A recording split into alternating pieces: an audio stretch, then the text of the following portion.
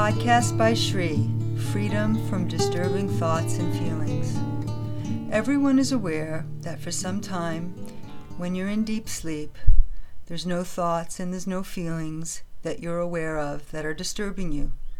So no matter what was happening in your life before you went to sleep, no matter what your mindset was, what it was ruminating about, what situations that you're dealing with in your mind, what feelings that came about through other interactions or situations at work or at home or with family, for some time when you're asleep, they appear to all be gone. You're not aware of them. But then, as soon as you say you woke up, what happens? That they come back to you. So if we start to examine that state that you were before you woke up, we see that there is a state that you are free from disturbing thoughts and feelings. But as soon as you wake up, you might observe that now the mind comes, the thoughts come. So now you've woken up into the waking state and the mind is activated and the thoughts will come that will remind you of the days before, will remind you of things that you have to do that day or in the future. And as you wake up and do the things that you need to do in the morning, whatever the predominant situation is that's going on in your life will come into your head, and the mind will begin to think about that situation. As you might have observed, at times when things were going fairly well in your life, then the mind would still find something, because the nature of the human being is such that it desires to preserve the life, it desires to take care of the body, and one desires to achieve as much happiness, satisfaction, gain, success that's possible, and reduce any pain, difficulties, problems, situations that are not bringing happiness, but that are bringing unhappiness or pain or discomfort or uneasiness or dis-ease. So this is the nature of the human being and how it functions. So as we've said before many times, it's important to know that it's not your fault that the human system works this way. It just works this way. So as a human being, you have to be affected by all the thoughts, situations, and problems, because the nature of the human being is such that it wants to achieve the maximum happiness and the minimum unhappiness, and to preserve the human form so it's comfortable and easy. So if you're in the sun and it's too hot, you might put on a hat. If you're in the cold and you're too cold, you'll put on a coat or a blanket. So that this is an innate experience of the human system, that it has to protect itself from hot and cold, from good and bad, from good and evil, and achieve that which will make it comfortable, easy, and free. So if you're just remaining on that level of the human being, then there's no hope, because as the human being, you will be affected by all the thoughts and all the situations that are going on in your life. But now as a meditator, you've come to see something different. You've come to see that now there's a knower that's knowing the thoughts, the experiences, the feelings, the situations. So in every experience, there's a knower, there's that which you're knowing, the thought, the feeling, the person, the experience, and there's a process of knowing. So for the meditator now, something else is happening. And you're getting in touch with that very knower, with that pure being that remains forever the same. So oftentimes, the situations come up here where people might ask, how can I remain unaffected from my thoughts?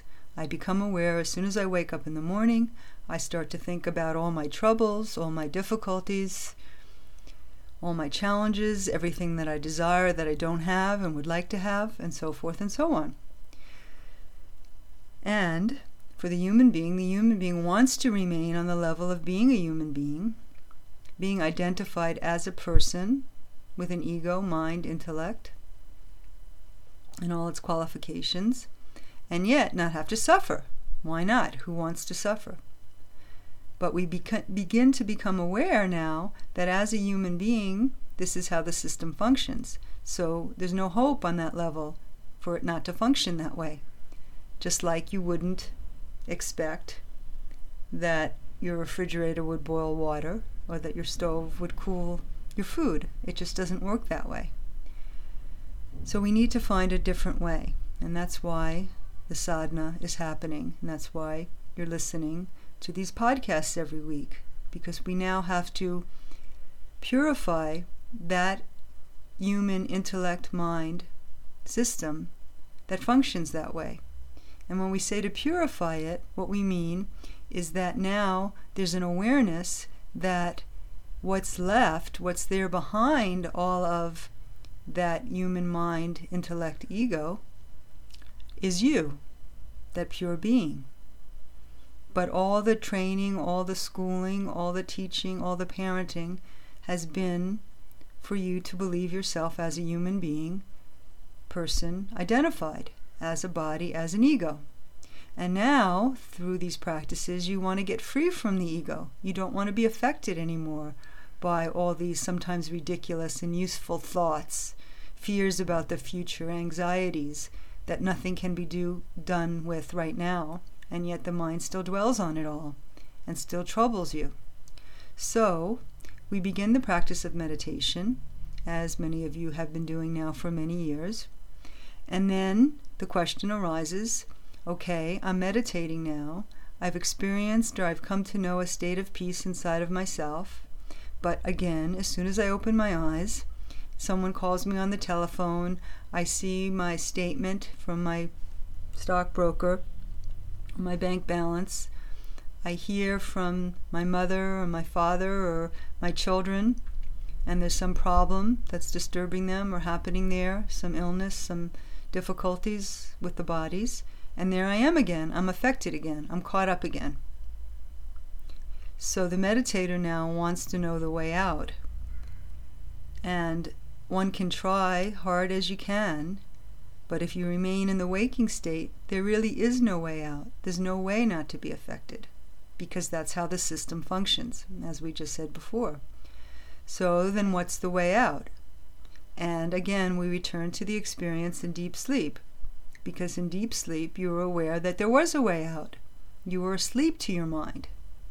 So this gives us the information now that the way out is not to be engaged in your mind and your thinking, not to make that your reality as what's real, your thoughts and your feelings and your situations and your problems, but instead to be tuned in to a higher awareness. We don't want to be in deep sleep all the time, because obviously in deep sleep you can't function. You can't live your life and enjoy and see all the beauty and the great things that are around you and enjoy the people and your life. So it's not that we want to return now to deep sleep. However, you don't want to be a victim, as we said in one of the previous podcasts, to the illusion that you're stuck as this human being, body, mind, personality form. You want to be free from that. So in meditation, when we meditate on the knower, when you put your attention on the one who's knowing, the one who you were before you woke up, the one who you are while you're asleep in deep sleep, the one you are while you're dreaming, that you has not changed. So the person that's asking the question, how not to be affected by this situation that just happened where somebody was mean to me, or somebody mistreated me, or somebody is having a problem that I'm involved in, or the fear of loss, the fear of finances, how to be free from that. We've found out that you can't be free from that in the waking state. And that's why it's essential to meditate on the knower, because the knower's already free from it. The knower has no problematic state of mind. The knower has no feelings up or down, good or bad. It's only the human system that gets hot and cold, that can be cut, wet, burnt, or dried, as it says in the Gita. But the self can never be cut, wet, burnt, or dried. The self is unchanging. So to remain tuned in to that which is unchanging, just like the sky, so many things can happen in it. The rain can come, the snow can come, the winds can come, the tornadoes and hurricanes can come, but the sky remains forever the same. Now that doesn't mean that those things don't happen. So that doesn't mean that for the meditator nothing will happen. It just means that whether you're doing something, taking some action, or not taking some action, you still remain forever the same as the non-doer. So that sameness, or that state of freedom, is what now you want to become established in. And then from becoming established in that, the human system still functions. Everything goes on in your life. People say this or say that, and problems come and problems go, and thoughts about the future come and thoughts about the past go, and concerns come, whether financial or relationships, they all come, and you may even be aware that there's an effect in the system. Just like if you're cold, there's an effect, so you do whatever you can to get warm, but you haven't changed. In the same way, thoughts or fears or anxiety might come, but you haven't changed. And they're just there as signals so that you know if there is something that you can do to improve it, you do it. If there isn't anything you can do right in the moment, then you stay with your bliss, you stay with your freedom. So in meditation, this state of bliss or freedom is now being cultivated more and more and more and more. And you come to see more and more and more and more that the thoughts are changing, the situations are changing, the problems are changing. So you don't get so stuck or fixed in them as if that is the ultimate reality of your life. You know the very life that you are. You know the very being that you are, who is forever pure, forever free, forever uninvolved. This takes practice, as you've come to see. But the practice is that you become aware as soon as you wake up in the morning. What appears is what's called vasana. Vasana has been translated as desire, but what it really means is where you live, where you place yourself. So if you now place yourself fully in the waking state, as a waking state person, human being, then the experiences have to be the way they've always been. If you keep doing that same thing, you'll keep getting the same result, as the saying goes. So instead, you become aware of who you were before the vasana arose, who you've always been. Just like the sun shines all of its rays, and we see the rays, and we don't see the sun, but the sun is the source of the rays. In the same way, you are that source, you are that pure being, you are forever pure and forever free. So to be free from all the disturbing thoughts, feelings, fears, anxieties, worries, and doubts, desires that sometimes you can satisfy and sometimes you can't, you have to know yourself, that free being. And that only comes from meditation. That only comes from tuning in to that free being that you've always been. And this is the purpose of listening to these podcasts as much as possible, because it takes practice. And the practice doesn't mean that you practice, and someday you'll get to experience some amazing state where you're always blissful and never affected by anything. Practice means, in this moment, know yourself, pure, free, forever, and accept that as who you are, rather than accepting that you're the mind, you're the problems, you're the difficulties. So we make that noticeable shift. We change our view to knowing yourself as knower, as pure, free, forever. And then, just like when you're in deep sleep, everything is happening around you. The bank balance is the same, the taxes are the same, the situations are the same, but you're free.